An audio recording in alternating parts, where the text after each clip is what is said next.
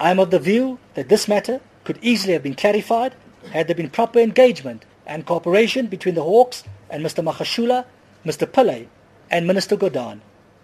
In the circumstances, I have decided to overrule the decision to prosecute Mr. Magashule, Mr. Pillay and Minister Gordhan on the charges listed in the summonses.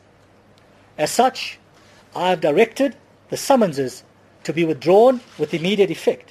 NPA head Shaun Abrahams made the announcement just 48 hours before Minister Gordhan, Ivan Pillay and Oupa Magashule's formal court appearance on fraud charges. This marks an end to weeks of speculation on whether Gordhan is being targeted for interrogating business deals between the state and the politically connected Gupta family. But the economic knock-on effects and personal reputation damage following an earlier decision to charge the three, particularly Minister Gordhan, remain. Summonses were served on him at a time when he was engaged in a campaign to rescue the country from economic woes ahead of another visit by rating agencies. And Abrahams has no regrets. I certainly do not owe anybody an apology. I certainly do not. Freedom Under Law and the Helen Suzman Foundation alerted the NPA to the existence of a legal opinion by SARS Deputy Director General Flock Symington. Abrahams says he considered the 2009 memo, which found that there was no technical reasons why Pillay could not retire early and be reappointed. He says the memo was never made available to him prior to serving Gordhan, Pillay and Magashule with summonses, and he only made a decision to pursue charges based on information contained in the docket. While this points to lack of credibility within the NPA, Abrahams says he will not resign and he remained confident about the integrity of the institution.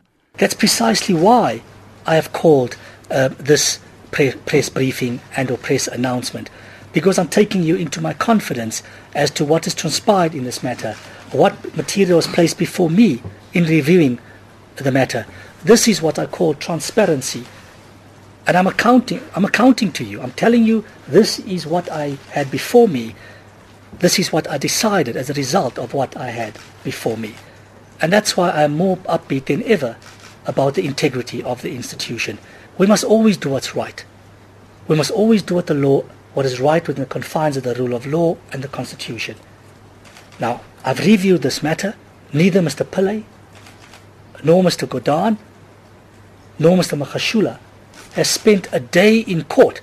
Freedom Under Law says it is surprised that Abrahams has not seen it fit to apologize to Gordhan after tainting his reputation. Former Constitutional Court Judge Justice Johan Kriegler says the fraud charges against Gordhan, Ivan Pillay and Oupa Magashule did tremendous damage to the country. I suspect that there was probably malice way back when the charges were started, because nobody at that stage bothered to look whether there was any evidence of any criminal intent.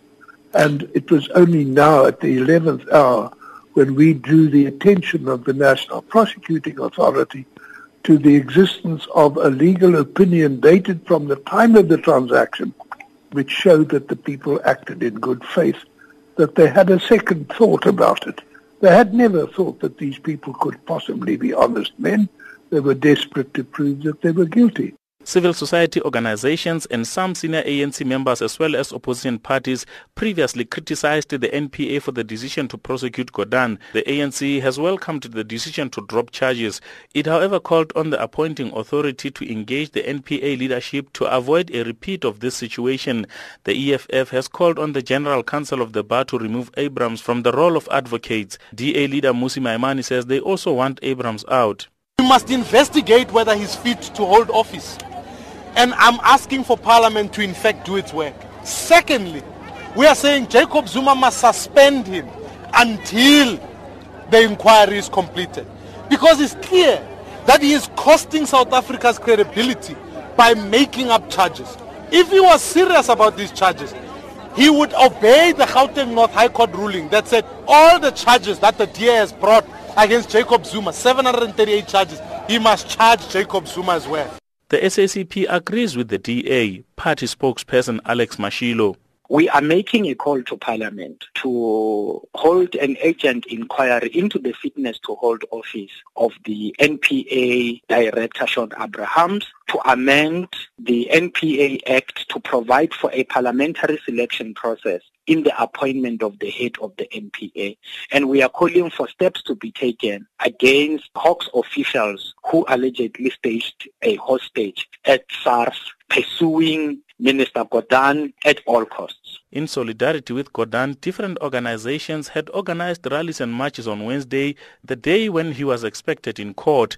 While all campaigns are now deemed unnecessary, the EFF is going ahead with its planned shutdown in the capital, Tshwane. I'm Amos Power in Pretoria.